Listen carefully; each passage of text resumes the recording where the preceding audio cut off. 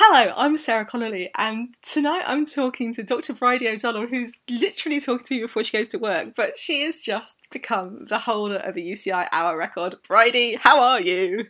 I'm very well. How are you, Sarah? I mean, has it sunk in?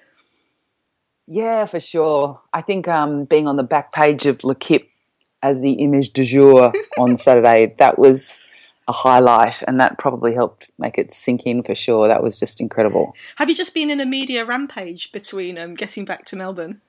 Oh no, not so much because of course the Tour Down Under is on. So there were still two stages of the Tour Down Under to finish in Adelaide. So a lot of the media were definitely preoccupied with that.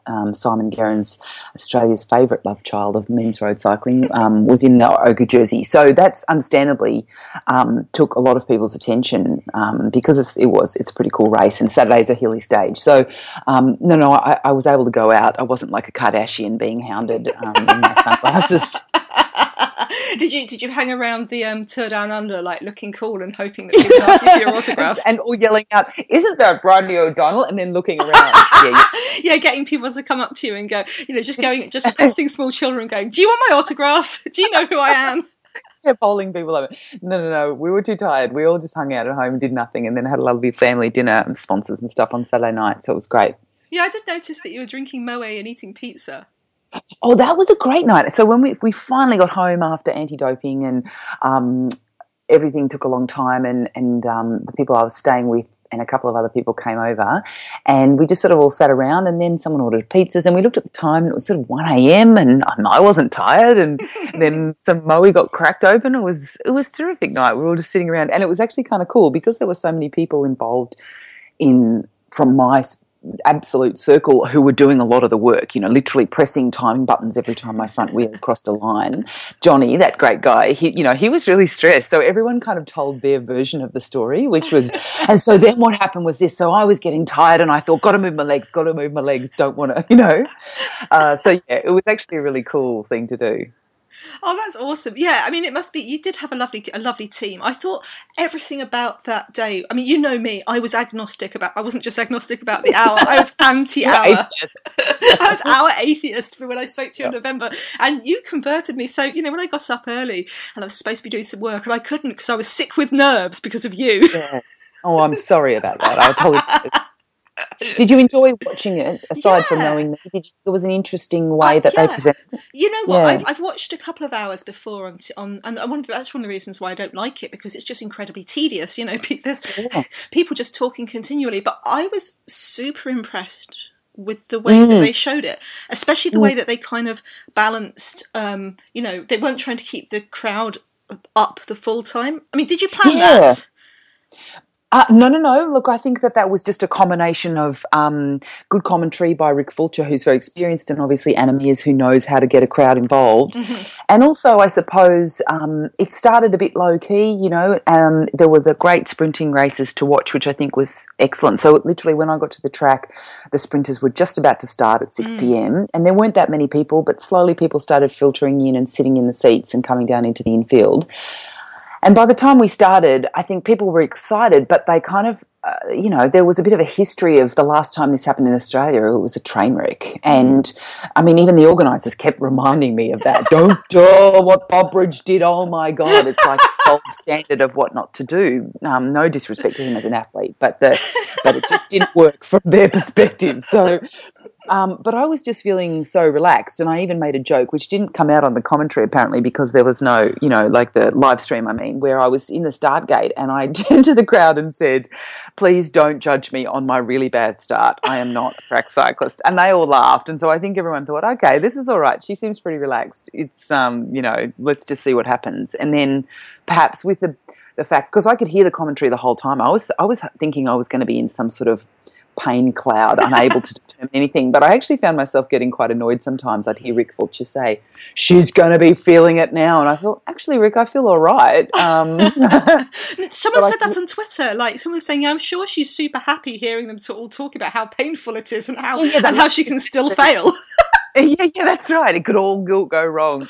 But yeah, I was hearing, aside from even just getting my lap splits every lap, I was hearing every 10 minutes he would say her target was 31 laps. She's just done 31 laps. And they kept using a lot of words like being consistent and being, above pace, and everything was good. And that does wonders for your confidence, So that was great. Yeah, did you appreciate all this? She's 41 and a doctor. I don't know if women athletes are supposed to die when they turn 40 and just run away and hide under a hole, but I know a lot of amazing athletes who are over 40, particularly endurance athletes.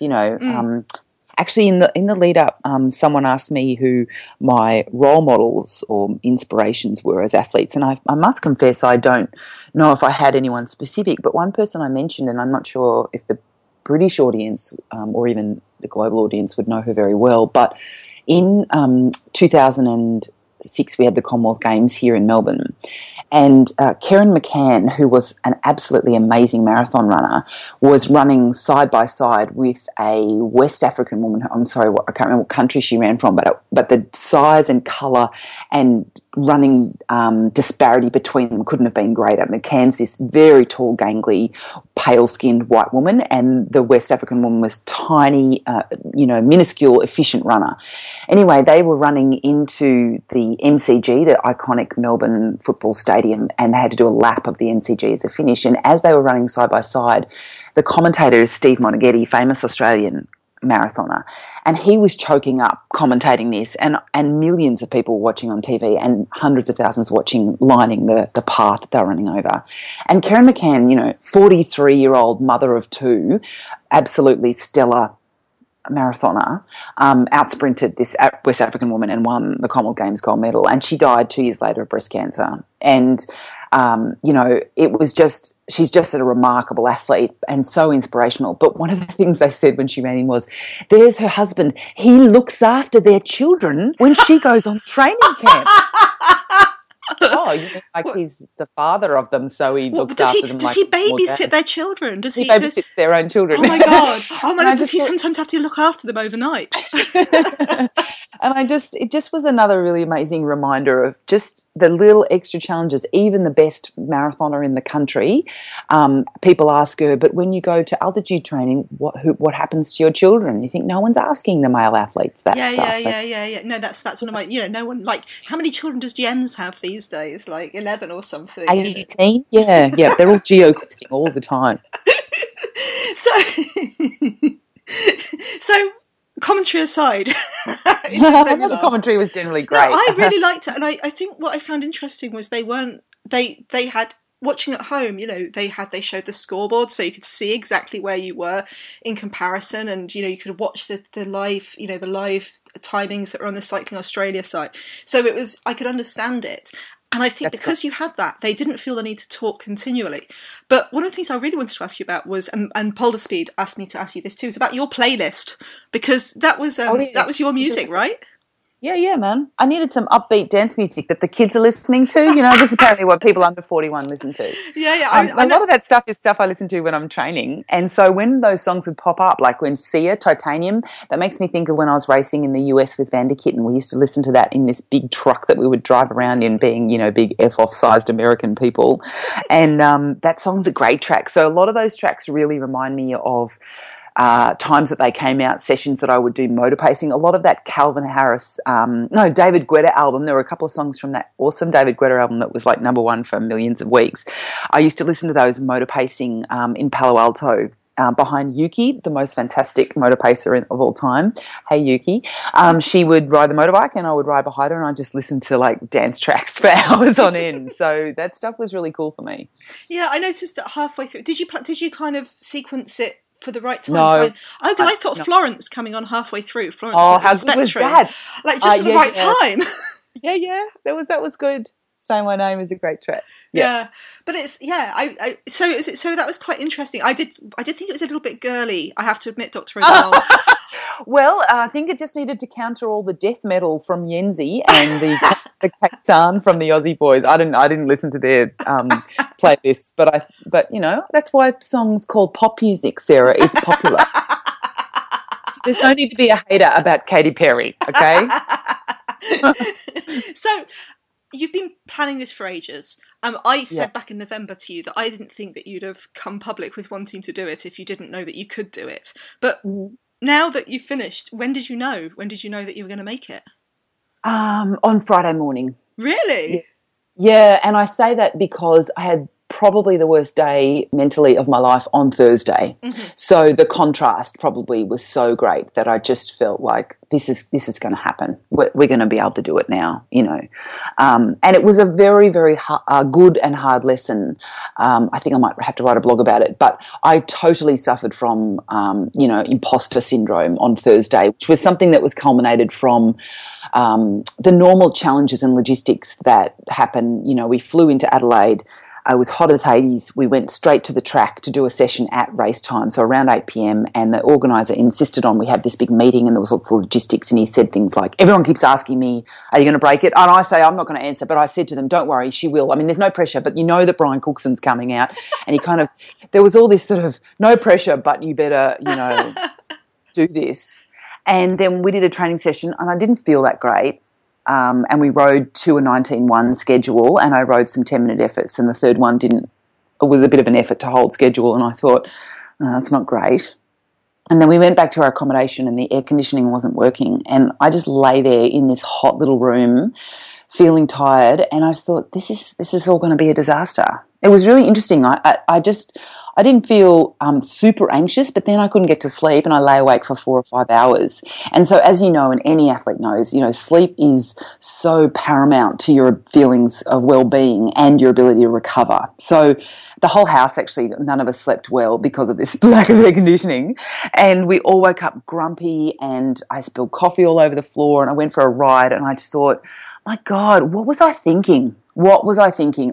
This is all going to be a disaster. It was really very powerful how bad I felt.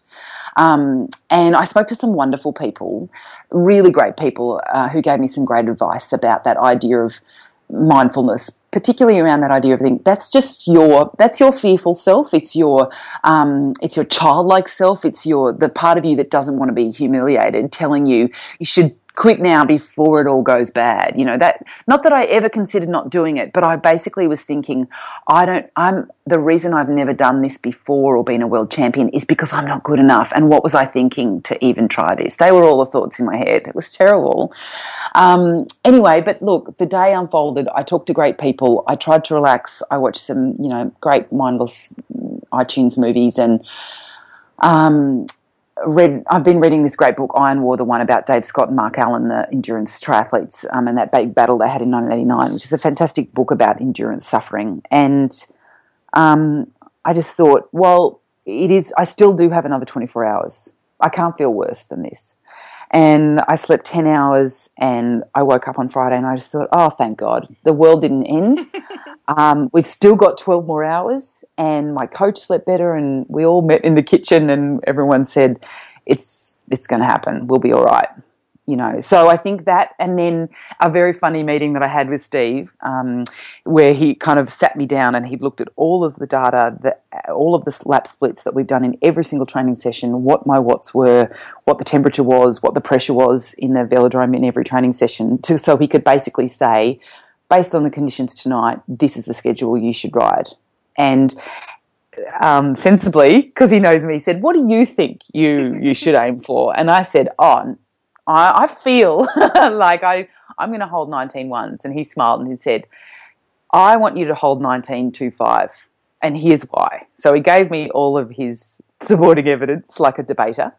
And I said, okay, I trust you. I believe you. And what he was trying to say, which I think is wonderfully clever because he knows me, is that he said, I think he realised how fearful I'd been the day before. And he said, if you promise me that you're going to ride the first 30 minutes at 19.25 schedule, basically nothing can go wrong. You can't blow up. The data, the heart rate, the power says you can hold that all day long until you run out of water and nutrition and everyone goes home and cries because they're bored.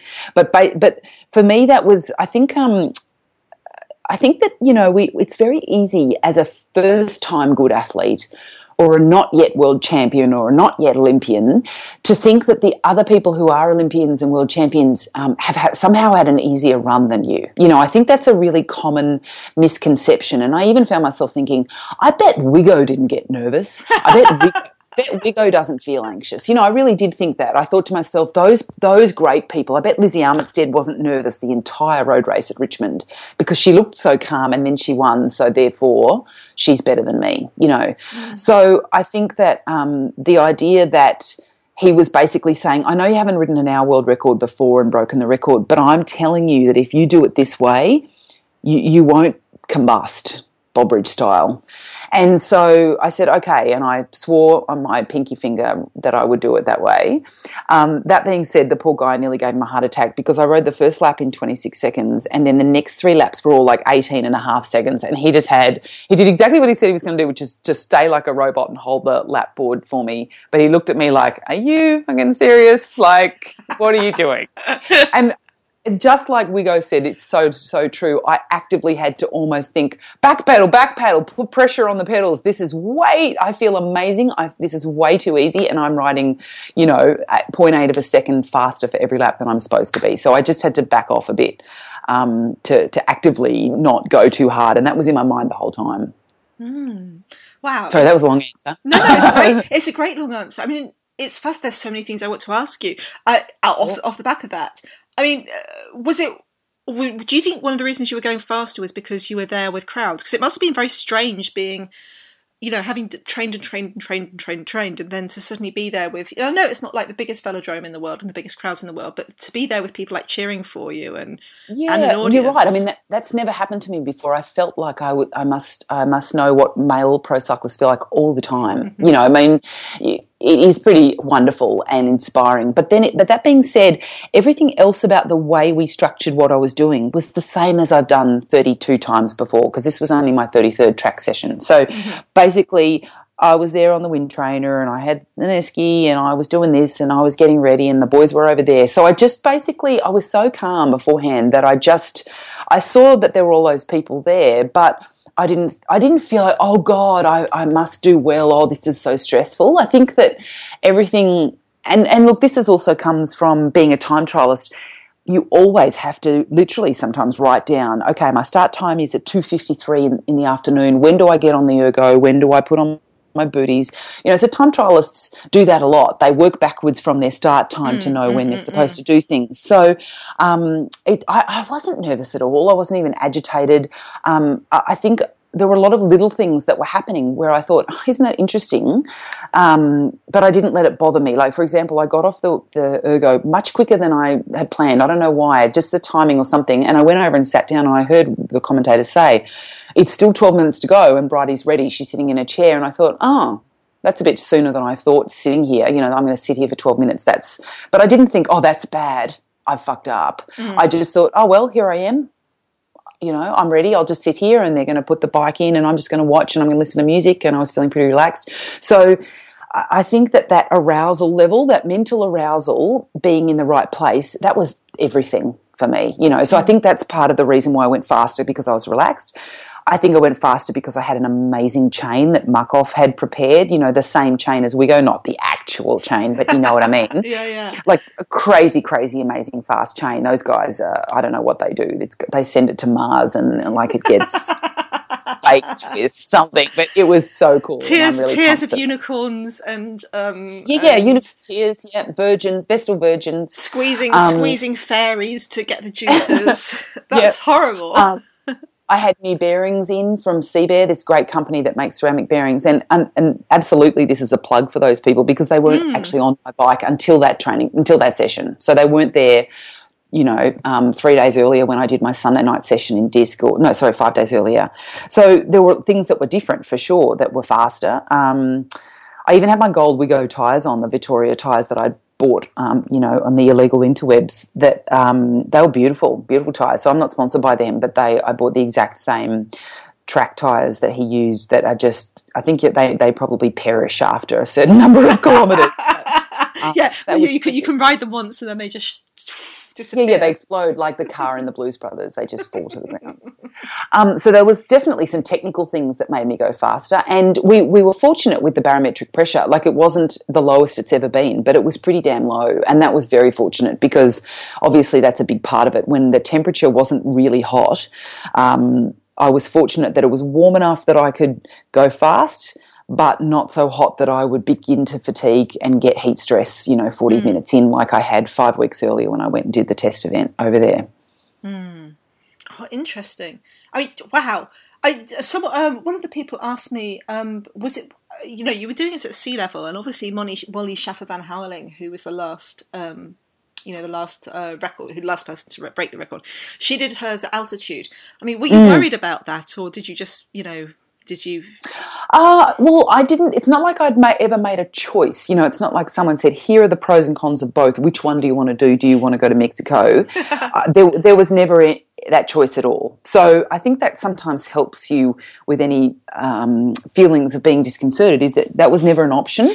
And I thought, this could be the first time the record gets broken at sea level, because obviously Leontien van Moosel's record of 2003, that was at Mexico as well, same track. So I thought, well, here I am, Wigo and Dowsett both broke their record at sea level, so it's not impossible. You just, I guess I was working with what I had, and both from, physiologically and geographically. Yeah, and I mean, it costs a lot more money to get from Australia to Mexico than it does to get from the USA. Yeah. And look, that being said, they went without their challenges too, and I've heard her and Rob talk about that. Again, that idea that, they just had to go down to Mexico, and you think, they had to go into another country, they had to communicate with commissaires in Spanish, and they had to do all those logistics. I mean, as we've talked about over and over, this is a really complicated enterprise. So it's not like she had some sort of easy run either, but for sure it's faster at altitude. Yeah. So you're there on the day. You've had this terrible time, a couple of days before. You're there. You're ready. Andy Roos asked me to ask you what was going through your mind at different parts of the ride, or were you? And my question is, or was anything? Were you just there? I think what I initially I'd started, and all I wanted to focus on was coming around the bend and seeing the times that I was supposed to see, and I feel like I was doing quite a good job early on of just responding to that information. So I'd see that I'd done a bit of a fast lap, a lap that was under schedule, and I would just slightly try and back off. So a lot of it was technical. A lot of it was me giving myself some technical feedback to go, okay, that was a good one, do that again. Despite my appalling line riding, I was telling myself to ride on the line, but I look now at the replay and I rode freaking 49 kilometres that night. Like, it was so bad. I haven't seen a lot worse in terms of how high I was riding.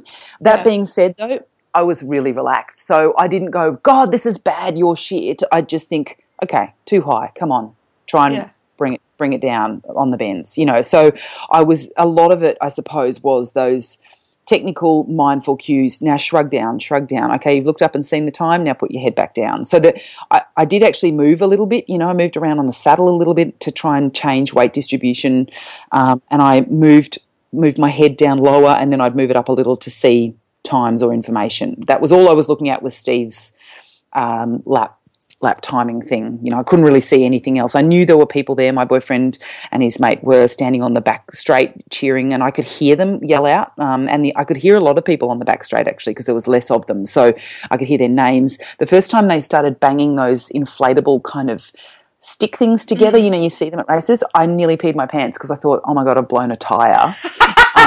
And then the next lap I thought, oh no, that's okay. That's just some people banging on this.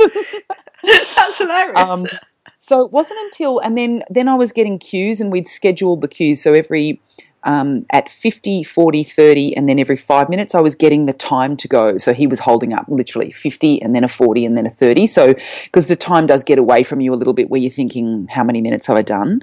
And then we also agreed that at 45, 30 and 15, he would hold up the projected distance. So the first distance he was going to hold up would be, if you keep going at this pace, you will get this. And so the first number I saw after 15 minutes said 46.8. And I thought, okay, I feel really great. That's a good number. Halfway through I saw it again and I thought, right, I really want to ride 47K. I was just so motivated. I thought I really want to break over that 46.99 barrier. I couldn't think of anything else I would rather do. And then with 15 minutes to go, I was thinking, okay, come on, legs, ready to go for 47. And nothing happened. They just kept going at exactly the same pace. So, yeah, I didn't have any sort of angst, which was really mind-blowing as well for me after having some of those really challenging 45-minute test sessions. I just didn't feel I didn't panic ever.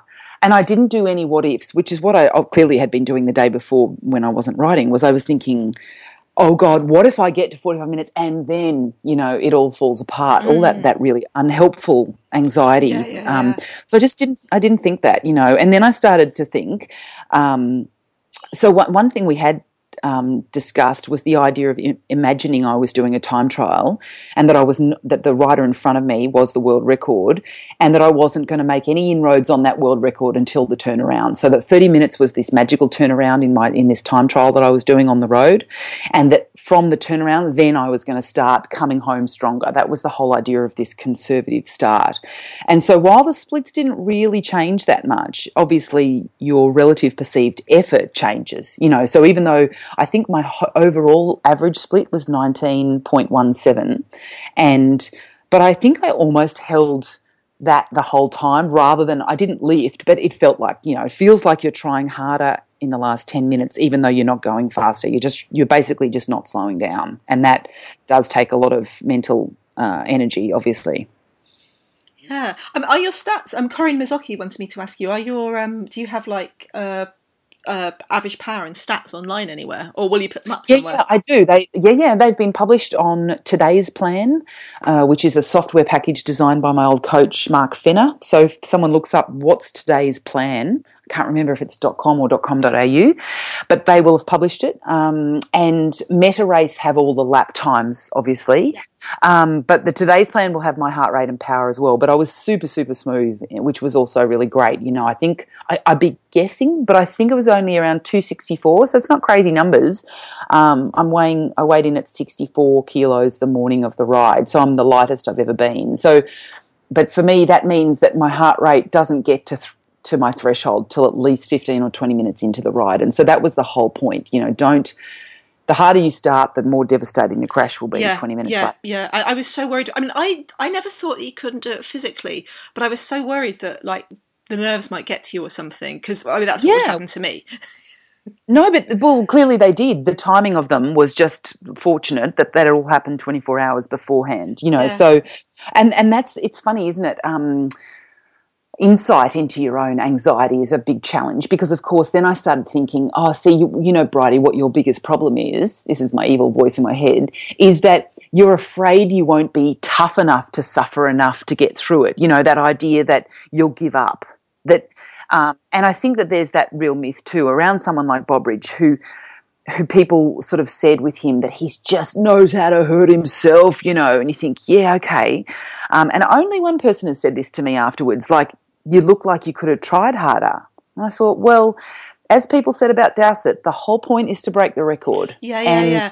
It shouldn't be about who collapses the best afterwards. Or has to be taken to hospital or something like that. I mean, we have a myth about like Wiggins becoming anorexic to go over the to come forth in the Tour de France and stuff, and how great it was that his wife spent 6 months nursing him back to health. You know what I mean? Like, we have this myth that you have to hurt yourself, which I don't know if that's healthy, but Yeah, I don't, and I also think that a lot of endurance athletes might agree with me, and sprint and faster athletes, all of the hurting happened for this last 9 months, because, like, what's that great quote that all spectacular achievements are preceded by unspectacular preparation?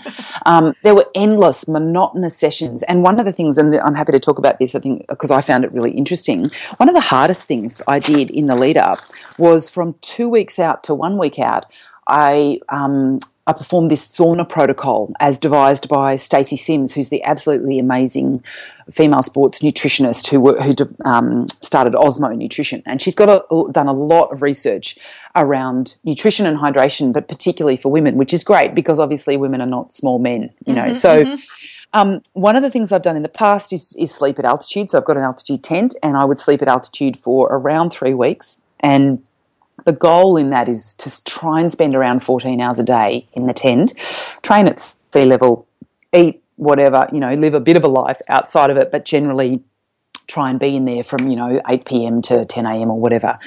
And as is typical, we had a really blisteringly hot summer here in December, January, and we had other events, nationals and Christmas, and all these sorts of things that interfered with that. I don't mean Christmas as in lots of pudding and turkey. I mean, logistics, seeing family, travelling to places. And I basically was reluctant to do altitude again, given the timing of the hour.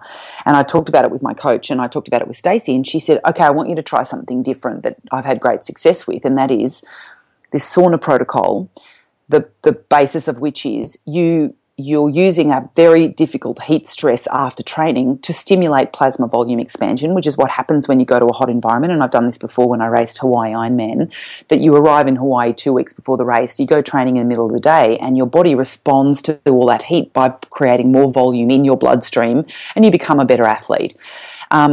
Interestingly, though, this paper also showed a reflexive bounce in EPO, an increase in EPO, because the kidneys, the renal artery, responds to this slight dehydration and heat stress as hypoxia, so low oxygen. And it makes more EPO. Not enough that it makes a big jump in your hematocrit, but it keeps it the same with the more volume. So what this entailed was me basically training normally and then not drinking anything, riding down the road to this local swimming pool where there's sauna and spa, and sitting in a sauna for half an hour that was 75 degrees and not drinking anything, and then coming home and only really slowly rehydrating over the course of 3 hours. So you're basically passively dehydrating yourself, and then you hydrate properly, eat properly, wake up the next morning, do everything normally, and then you do it again. You do it 7 days in a row, and then you stop it 7 days before the event. And that was some of the hardest, most uncomfortable, hot, yucky, dry mouth, just disgusting feeling when you're already exhausted from training and dehydrated, and you're sitting in a room that's 75 degrees. And there's a pervy dude on the other side of the sauna giving you eyebrow raisers. But that's another story. But is that as a doctor? I mean, obviously you've got a medical degree, famously Dr. Bridie O'Donnell. Do you, I guess because you have the ability to kind of translate some of that papers in a way that I wouldn't, for example, does that make it easier or does it make it harder? I mean, do you have to go, no, that's rubbish, you have to hydrate? No. Well, I mean, it makes sense. I think it's natural for a lot of athletes to try things that could be dangerous, for sure. So your athlete brain can go, shit, is that going to help me? Oh, I'll try it. But your doctor brain is very sensible and thinks, okay, what's the evidence to show this? And she's got a PhD in sports nutrition. She's a very, very bright woman. She's not just someone coming up with the idea of, go on a paleo diet or something. Yeah, that's right. So, and she's done a study with runners. She showed me the data. We talked about it. And there's also that, like any of those things, it's the same as sleeping at altitude. The caveat in brackets always is, if your sleep is being distorted by sleeping in this tent, either because of the temperature in the tent or your inability to sleep or you get a headache, you go out of the tent, you sleep out of it. And there's lots of people who've tried sleeping at altitude and it doesn't work for them. So they don't do it again.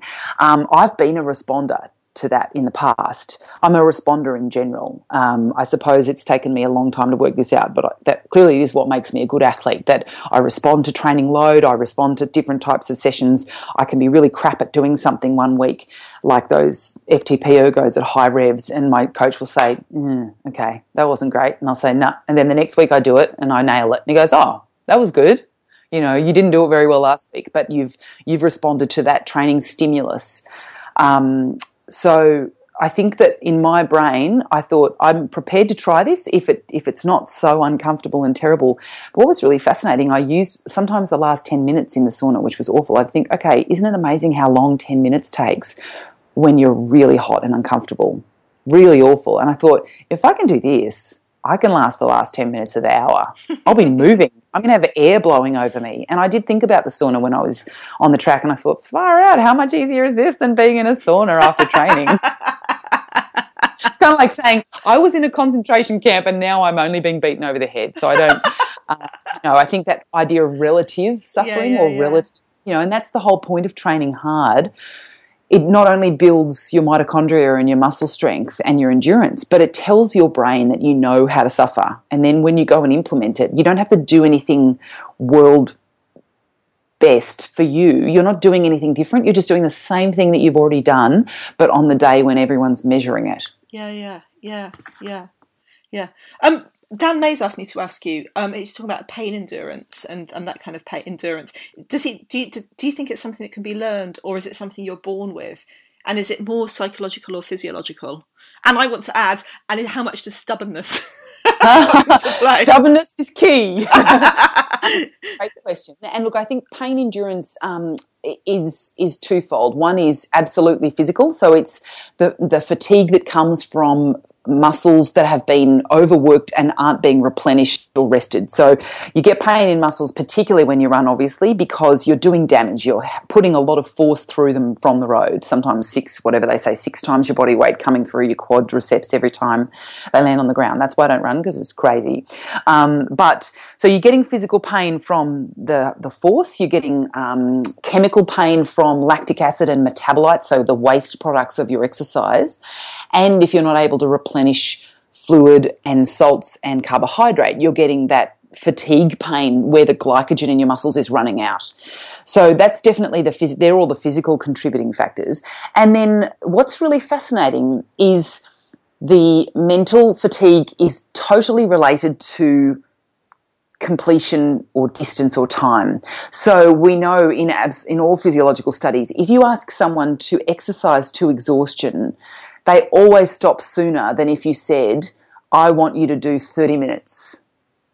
They will be able to generate more power when they know the outcome. They know the finish line is there. And you see Ironman triathletes at the end of 9, 10, 11, 12 hours sprinting for the finish line. You think, why didn't you sprint out in the energy lab 12 miles ago? Because they know the finish is coming. And that's that idea of lifting at the end. That's all psychological. There's no reason why after exercising really hard for an hour or 4 hours or whatever, you should be able to sprint at the end, but you do because you're psychologically compelled, And the other thing that we know about endurance athletes, and this is universal, is that they always perform better against someone or something.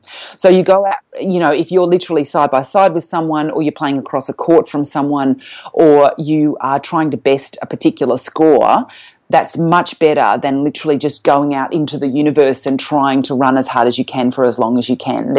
Athletes absolutely need kind of constraint in terms of what are the goals here. I'm not just running to see how good I can feel for how long. I need feedback of some form, So even the athletes that don't use data or watches, they actually race to win. So their feedback is, I've overtaken you, and now I'm going to overtake you. Yeah. It's like when I swim and I don't. It's not that I'm racing someone next to me, but I'm clocking myself against them. It's not like I'm trying to beat you. It's just I'm trying to beat myself using you as a measure.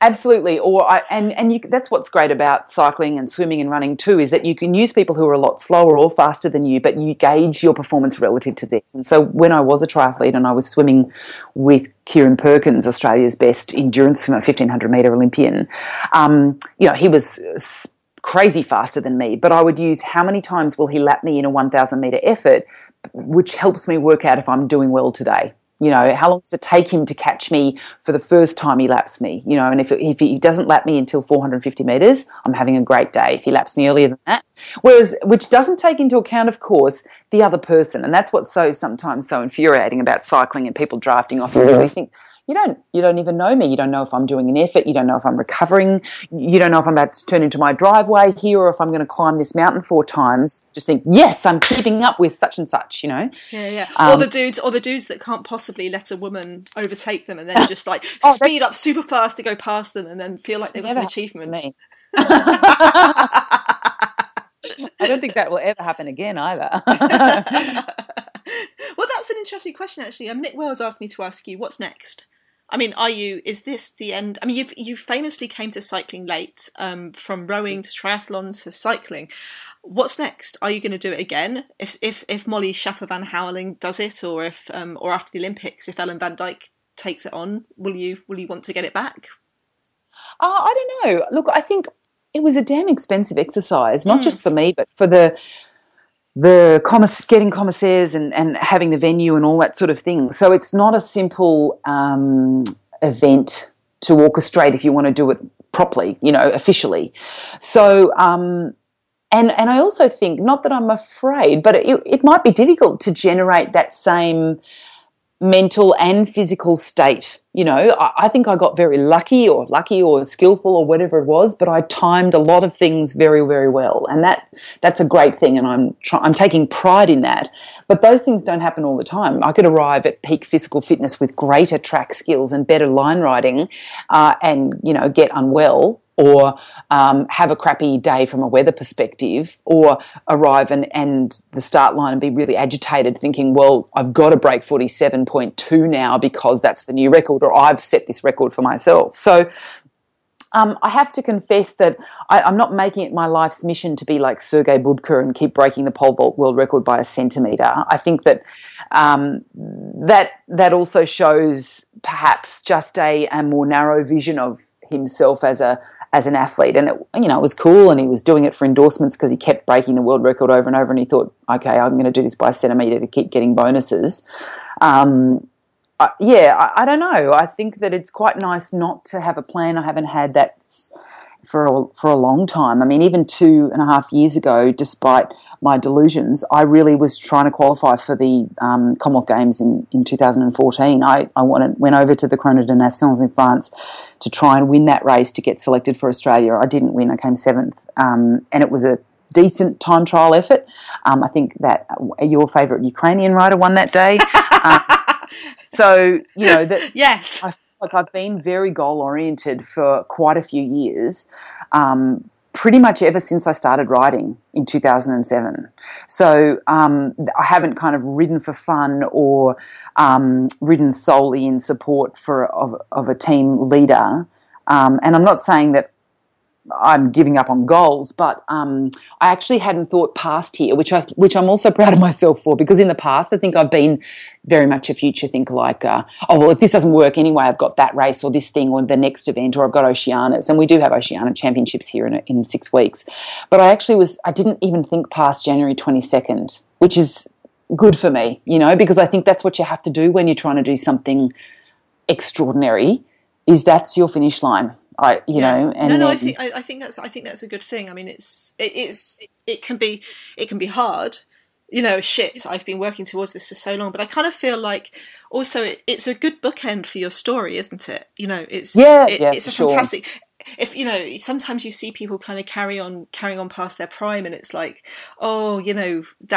I see why you're doing it, but it's kind of it just means you go out on a disappointed note. Whereas he, if he wanted to go home, that's it. That's my cycling career over. I'm going to focus on medicine. People will go, yeah, fucking hell, great.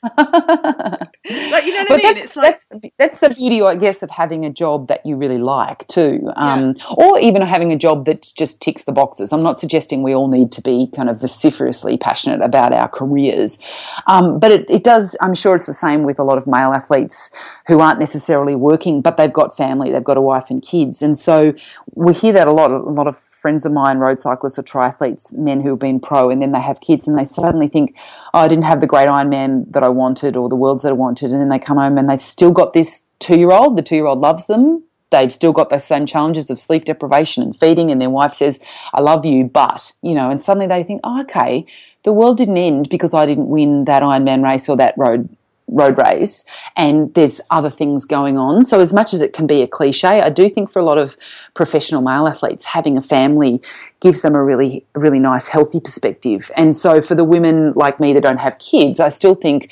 like, I've got to go to work today. I'm going to see patients. Those patients have no idea who I am. They're not going to go, oh, hey, let's all talk about you and your bike ride. They'll be saying, anyway, back to me and my health, which is totally reasonable given that I'm the doctor and they're the patient. So that's actually quite a nice distraction, and it's been that nice for the last 12 months when I was racing NRS, that I'd go away to an event and, have a really important goal, and maybe I wouldn't get it, and then I'd go back to work and it didn't matter. There's a couple of days there where you don't hate yourself because you're thinking, it's okay, I'm making money, I'm paying bills, I'm doing good things, I'm helping people change their lives, and that's really rewarding. Yeah. And there's so many different things you can do in your career. I think you're it's interesting, isn't it? Because when women finish, you often have the woman who finishes and have kids, and that's a really, really solid, must be a real culture shock. Do you know what I mean? For sure, and then you sure. And you can kind of have, or women who stay on in the sport somehow, like, your Christy Scrimgers or your Nicola Cramners or sure. Tracy Gaudrys. And so it's kind of, but there's also that benefit that I think that a lot of women have of, being more educated, whether it's having you think about people who've trained as a physiotherapist, for example, during their cycling, or who've been writing, or, or Iris Slappendale who's been designing. They've got something else there that, maybe that maybe might make it easier, as or at least you're not going to starve. Do you know what I mean? If the worst comes to the worst, I can go and temp. Yeah. Whereas I think a lot of the men can't. For sure, but I think I know we've spoken about this before, but there is something, and the wonderful Helen Wyman has written about this. There is something wonderfully brave and desperate about saying, actually, I don't have a fallback plan. Plan A is elite performance, and I'm going to keep doing it until I can't anymore, whether or not that's physical, mental, financial. But I really like that blog she wrote a couple of months ago about, let's not judge one or the other as being superior in terms of women who work and race versus women who give up their jobs to race, because she was a physiotherapist. And she said, and I liked it. It gave me a good perspective, because I think in the past I'd probably been one of those people that says, well, I've got a job, and you think, yeah, but I'm starting on the start line with the girl who's the professional from Rabobank. So we're both the same at the moment. We're both competing for the same prize. And if I didn't want to show up, I didn't have to. Nobody made me. And I think that was a really great perspective that I hadn't probably considered. And look, as I said the other night, the point I was trying to make about being overlooked was that the KPIs for selectors and for federations are totally based around medals. You win a medal, you get more money, you get more funding. Nearly every country in the world works that way, and Olympic and World Championship medals give the sport the funding that they need. And it seems perverse, because then if you don't win a medal, you get less funding, which is clearly not the solution to building and developing the sport. But the hard part, of course, is that creates an environment that really isn't developing. It's actually seizing. You're seizing a person, hopefully just before the prime of their performance. They perform well, they win a medal, you as the selector or coach look good, and you get money. But if the plan doesn't work, if your one stock recipe doesn't work for the 7 women that you've got, and 3 of them break down mentally or physically, and 2 of them retire and whatever, or 2 of them are just a bit slower to develop in terms of their capacity, that's not your problem. And so I think over the years of being an older athlete in the sport, getting a lot of people coming to me and talking to me about their experiences, people consulting me, people reporting these horrific bloody anecdotes.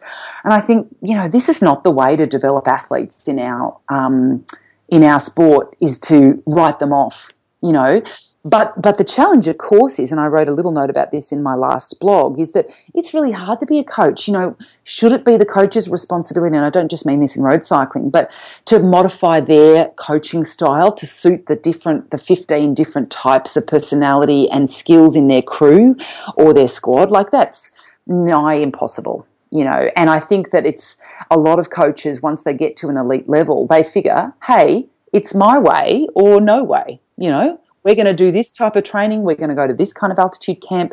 I follow that wonderful Peter Reid, who's a British rower in the men's 8. He has a fantastic Instagram account. He's a great photographer. And you see all those big, strong men who are in the British men's heavyweight sweep squad. And you think those boys are all going to the same training camp. And just because they all look similar doesn't mean they're the same type of athlete mentally and physically. And yet they all know we've got to go to these camps. And if I get injured, or if I break down, or if I get fatigued, that's no Rio for me. Yeah. Or Lizzie Armitstead, who said that she's only, in an interview with Cycling News recently, said she's only really got on with 2 people. Right. One's a coach. You mean in the administration or in the team? No, in terms of with cycling, one's right. One of her first coach, and the other one's Danny Stam. And of course, Danny Stam has people who famously have talked about how his approach really didn't work for them. Do you know what I mean? Isn't it amazing? Yeah, for sure. And look at, Chrissy Wellington, who's won Hawaii Ironman 5 times, she's been coached by people like Dave Scott, but also even Brett Sutton, notorious slave driver when it comes to training loads, and that wouldn't work for everyone. And so, again, that's, I suppose, if I had any message, if I'm trying to be on a bandwagon, my message is, just because that plan, the recipe, doesn't work for you, just because you didn't get selected for a national team or you got flicked from a squad because they said you're difficult, that doesn't mean that it won't work. You got to pursue the people who you think. You got to work out, do I need to be pushed harder? Do I need to be held back? Do I need to be cajoled? Do I need to be loved more? What is it about you as an athlete? And then go find the coach or the support staff or the mentor. It's not other people's job to work everything out for you. You've got to work out what you need. I think that's a really... And that stuff doesn't, I think, come until you're a bit older and you've made mistakes and you've been around the wrong people. Yeah, but also not like letting people put you down, because I think there's, I think about Vicky Pendleton, for example, and, every time, people talk about, oh, she's a woman, or Nicole Cook or all these people, lots of people who people say, oh, she's just a woman, it's because she's a woman. And you're like, well, maybe, no, man, that's not like, maybe there are dudes who are suffering, who are having problems from this, maybe it's, and actually maybe it is an interesting thing, because I think there are one size fits all coaching presented, sure. and there's a kind of, as you say, like, you'd never expect to teach people the violin, everyone the same way, or sure. or get, when I've managed staff, you never never manage all your staff in the same way, do you? You always do it differently. Absolutely. So, and I think, oh, sorry, no, go. I was just going to say that I think also, I don't know if this is true, but what I read about Pendleton is I found very inspiring, because GB Cycling, this was the message, I don't know if it was all true, but they basically said, she was recognised as an absolute pain in the ass athlete who was really difficult, labile, emotional, and frequently not performing as she should based on psychological. Yeah, neurotic, okay. But you know what they did? They said, right, well, we need to do something about this. What does this athlete need? Does she need this, that, or that, either other? Instead of actually sacking her and saying, well, that's too hard, let's hire a 21-year-old who's not as fast but who doesn't give us any stick, or who's consistently B+ instead of occasionally A+.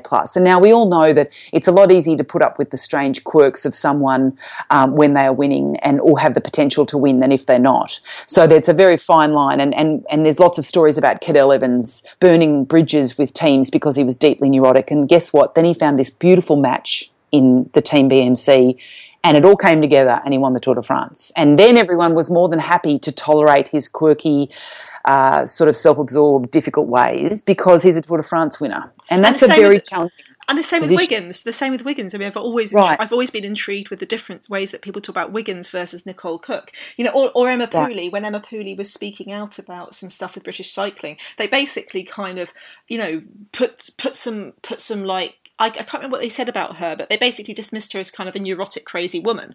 Right. Whereas you're like, Pooley is definitely not neurotic or crazy. I don't know Nicole Cook at all, but she's yelled at me a lot in races, and I thought she was a bitch. But that's probably because I was in her way, and she was saying, "Why are you here? Go away." But I think there's something interesting as well in that I think they kind of expect girls to be different. Do you know what I mean? And like, absolutely. I mean, there's no tolerance for the same widespread volatility in female athletes that there is for men. And we've got some tennis players here in Australia who are competing in the Australian Open. A few young men who have had absolutely abominable behaviour that would not be tolerated by female tennis players. And we've had some pretty crappy behaviour by male cyclists that if a girl in the national team went out and got drunk and then abused one of the coaches, she wouldn't have a scholarship anymore. But there's just this, it's a different pathway, I think, for men. So there's still this idea that your behaviour needs to be different, that you should be kind all the time. And when we read this with a wonderful interview and blog that was written by Jennifer Lawrence in Hollywood,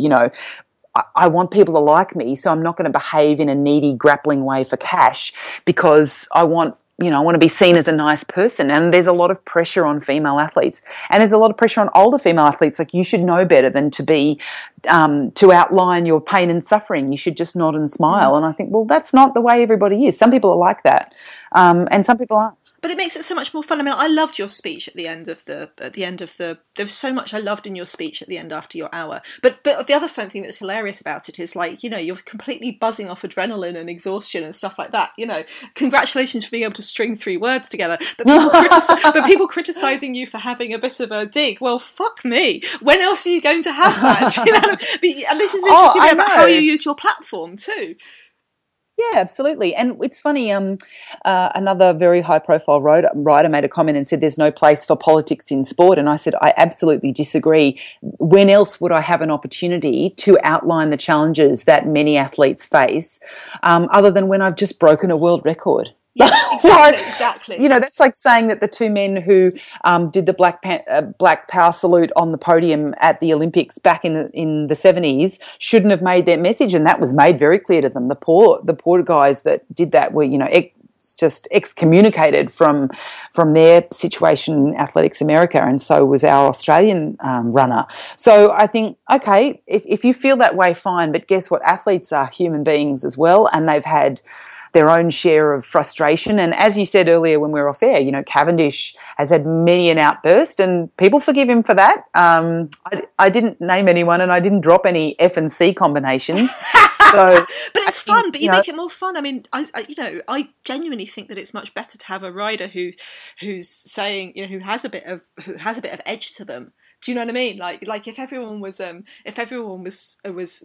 nice, you know. I like the way that, you know, when people ask Marianne Vos, "Are you killing cycling?" she kind of, you know, she does it in a very low key way. But I also like the people like Lizzie who come off and go, "Oh my God, what the hell is going on there?" And I loved it, and I loved you thanking your people and the response. I just want to talk quickly about the response. I like the photo of the people in the Endura factory. Oh, how cool was that? I liked all the people going crazy on Twitter for you. It was really lovely to watch. I've had so many amazing messages, and like it's just been mind-blowing. The number of people, particularly, I suppose it just touches a chord with a few people, me being a bit older. I think that idea of overcoming adversity and coming to something late and persisting. I had a wonderful chat with a friend of mine, Osher Ginsberg, who's a very high-profile media personality here, but he's also a good friend of mine, and we were talking about that idea in sport where you have to remind yourself, and I had to remind myself, Molly Van Houweling is just a woman. She's an extraordinary woman, but she's not a robot. She's not superhuman. If she can do it, it's that wonderful line, if not me, then who? If not now, then when? You know, and I think that strikes a chord with people, that persisting even when you're afraid and persisting even when you're being told that you're not great.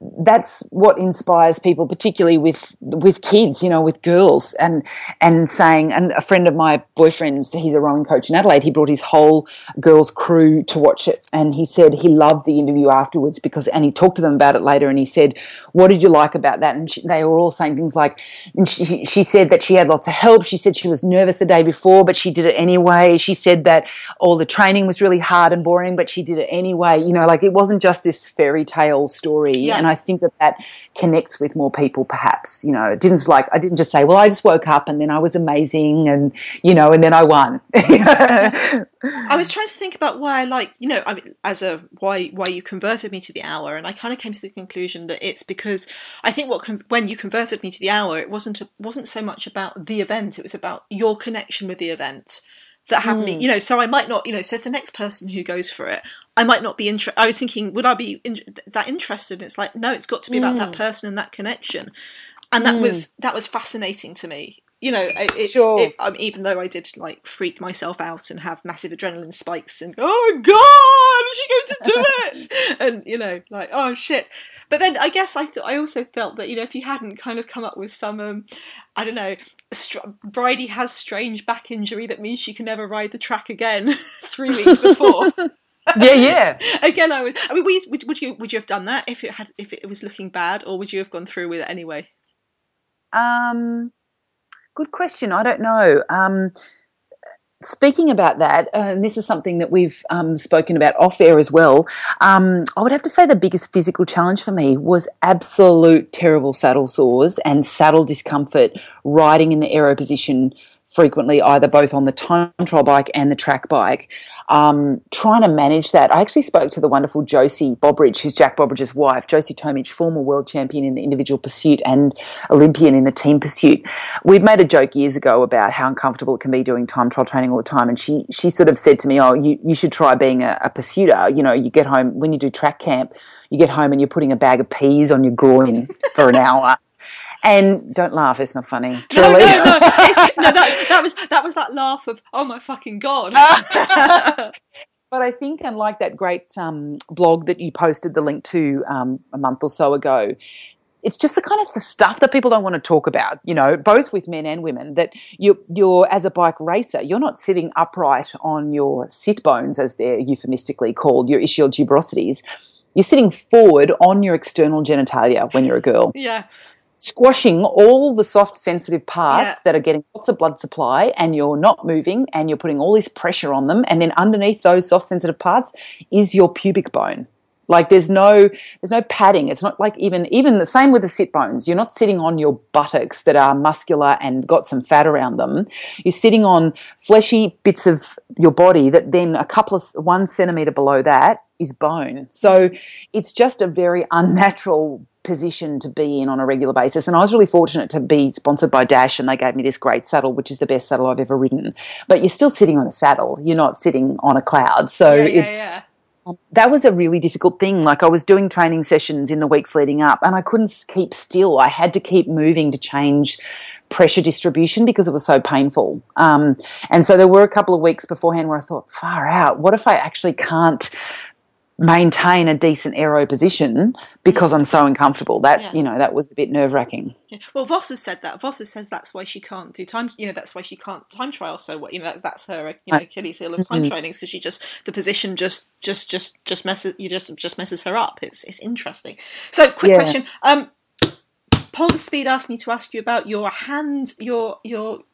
custom 3D printed parts for your handlebars. So you didn't have custom 3D saddle printed for you. Could have, yeah.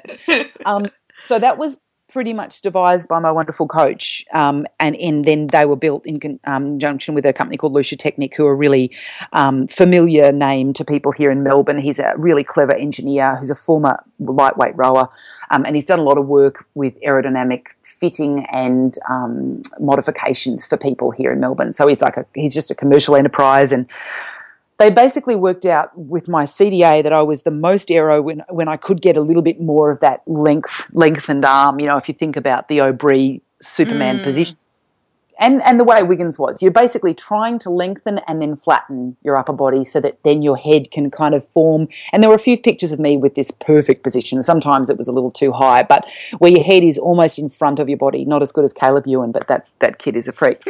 And so by doing that, and by having to maintain legal length of my aero extensions and where the position of my saddle was, I was ending up in this situation where the most beautiful aero position I could hold had the pads of my hand were right on the ends of the extension, so I had no control over the bars, if you like. I was gripping on to the end of the extensions with my pinky finger, which is not controlled that you want at 7 an hour. So what we did was, Stephen came up with this great idea of, let's make these kind of L-shaped 3D printed bar ends. They'll come across. I can rest the thenar eminence, which is that fleshy part of your hand below your thumb, and your hypothenar eminence, the fleshy part of your hand below your pinky finger, on those, and then I can grip my fingers around the ends. And we moved them a little bit to try and get them into good positions, and they worked really well. And then we were changing our front end over to suit everything that we had with those great USE R1 track bars that I used that were beautiful from Ultimate Sports Engineering. And in doing that, we broke the 3D ends. And so then there was, crap, and the guy who makes them's gone away on holidays, and now it's champs, it's like 10 days to go, and then, oh crap, we have to send all of these pictures to the UCI to get approval from Switzerland to say that what we're using is all good. And so it was actually some stressful times there in that week and a half leading up, but they all got together on the right day, and it worked perfectly. And are there any other people or sponsors or people like that you want to thank or mention? I know you've mentioned a lot. Well, one of the ones I definitely want to thank is Mavic. They provided those beautiful Comet discs for me. That we lost a couple of decals as the wheels were being transported over from Melbourne to Sydney. So we took all of them off because two of them were scratched and it looked really stupid to have some on the stickers on there, but the others. But that's Mavic were the wheels I used. They provided them for me and they have been a wonderful sponsor. So I definitely want to mention them along with all the other sponsors that we've mentioned before. The two guys from Cervelo in Australia were wonderful. They were so pumped. They came down into the infield and we got a big picture of me holding my novelty check-sized piece of paper. How cool is that? I wanted to take that on the plane, but they wouldn't let me. Oh, that's so unfair. So, yeah, look, lots of great technical partners, Cervelo, Mavic, Powder Max, Feather, USC, who make those bars. They are the absolute bomb.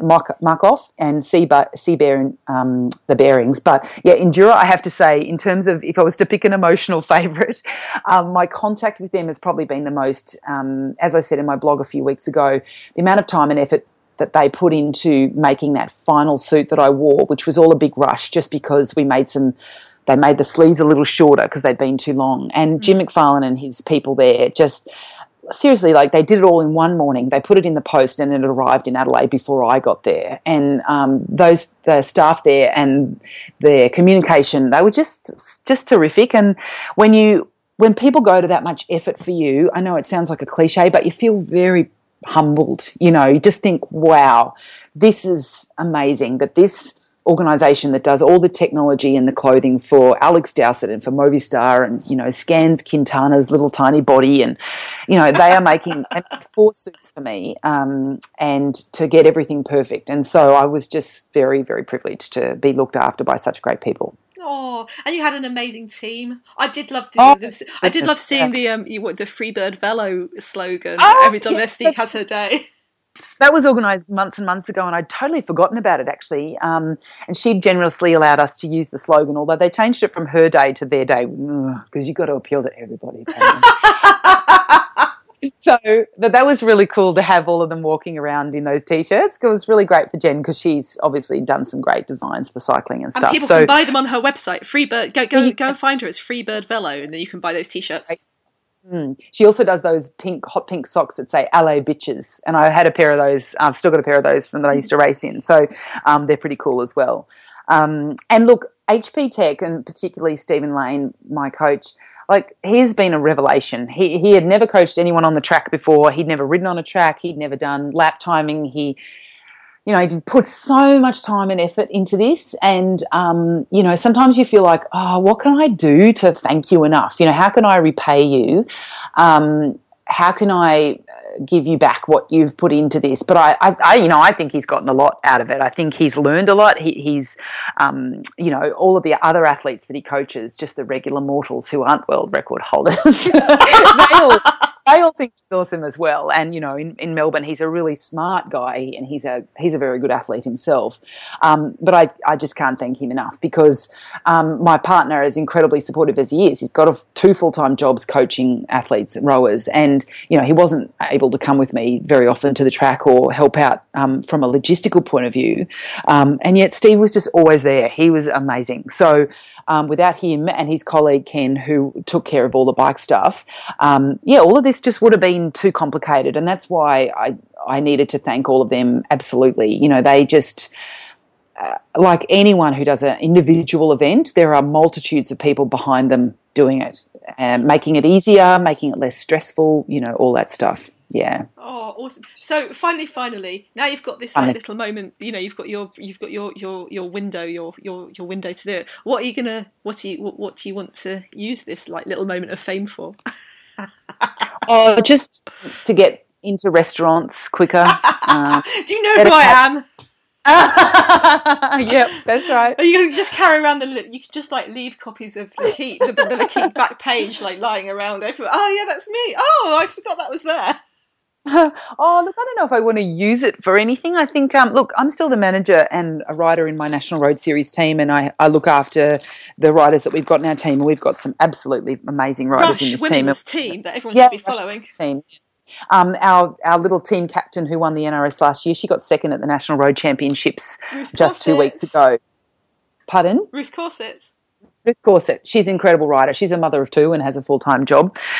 We've got a lot of really good, interesting personalities in our team, and like Joe Hogan, who spent quite a few years racing overseas in the US and Europe, and Loretta Hanson, who is absolutely a rider to watch. She's actually going to head overseas and race for Colavita this year, but she raced with us over the summer and won the sprint and under-23 jerseys at the Santos Tour Down Under women's race. So for me, I think that it solidifies my role modelling, I suppose, in a way that it's pretty great for the riders in our team to have someone managing and looking after them who knows what it takes to commit to something, to work hard, to set a goal. I think that helps strengthen the motivation and the commitment of all our riders. And it's great for business. It's great for this team to have results through me, through Ruth, through Loretta, that promote women's cycling in Australia and help cultivate the National Road Series, because it's really growing quite a lot over the last couple of years, thanks to Cycling Australia, thanks to sponsors, thanks to independent race organisers who say, yeah, we'll put on a women's race here. So it's slowly but surely catching up to, say, the American National Road Series, which has been quite big for probably 5 to 7 years. So I'm really impressed, and I'm so impressed by the standard of racing in Australia. So that's a really cool thing, I think, that I can be part of. Excellent. Well, you sound like you're on a high. You've got to go to work. Oh, yes, I've got to go. I just took time. I've got to go to work. Have a fantastic time. Oh, my Accidente Bizarra asked me to just fangirl at you on her behalf. So, oh my God, Bridie, you're wonderful. It was so good. I loved it so much. I have to say, the cheering and the people banging on the side of the wall and yelling out, that was amazing. I just, it is pretty incredible. I was coming past every lap on the home straight and I could hear people doing a Mexican wave. Like, I just thought, wow, you guys are incredible. It was just... So for people who came, thank you so much, because they didn't need to. They could have stayed home and watched it on the live stream, but they did. And my family, my goodness, my father and stepmother commuted with their caravan from Mooloolaba in the Sunshine Coast in Queensland all the way down to Adelaide with no air conditioning in their car because my dad's an idiot. And so it was hot as anything, and they, my aunt came, my mother came, my sister came. So like, that's pretty cool to do that. And to her credit, my mother, she's not a sort of sporting fan, and she just said, I think I realise now, what level of commitment and preparation and to inspire your own family or your own parents. That's wonderful. Pretty cool. Oh, Bridie. Well, you inspired all of us and we love it. And I'm so happy for you. I just couldn't be happier for you. So, congratulations. You're wonderful. Thank you. And if anyone wants to find out the links to things to be able to watch it, anything we talked about, that's going to be on my site, prowomenscycling.com. Don't forget you should always be following Bridie on her website. Bridie, what's your website? Bridie.com.au? That's it. And on Twitter at Bridie_OD, and you can find the links to her Instagram and her Facebook and all of that stuff. Send her a message, tell her how great she is. She's wonderful. Or not. Tell me how to ride a better line. I'd be very interested to know how I can ride a bit closer. Just think how further you'd have gone, Bridie, if you'd only ridden a proper line. Well, don't let it change you. I hope you'll still be, writing your own Twitter and, like talking to people at races and stuff rather than just walking past with a pair of dark glasses. Too important for you. I'm not cool enough for that, trust me. 1,000 congratulations, genuinely. Oh, thank you so much, Sarah. Thanks for chatting to me. Excellent. For the links to everything we talked about today, including the video of Bridie's Hour Tent, which has her amazing talk at the end, go to my site, prowomenscycling.com, where you can find everything, including how to follow Bridie for her future adventures.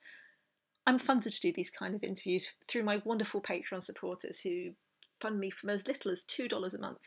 If you'd like to join them, please go to www.patreon.com/womenscycling, and thank you from the bottom of my heart.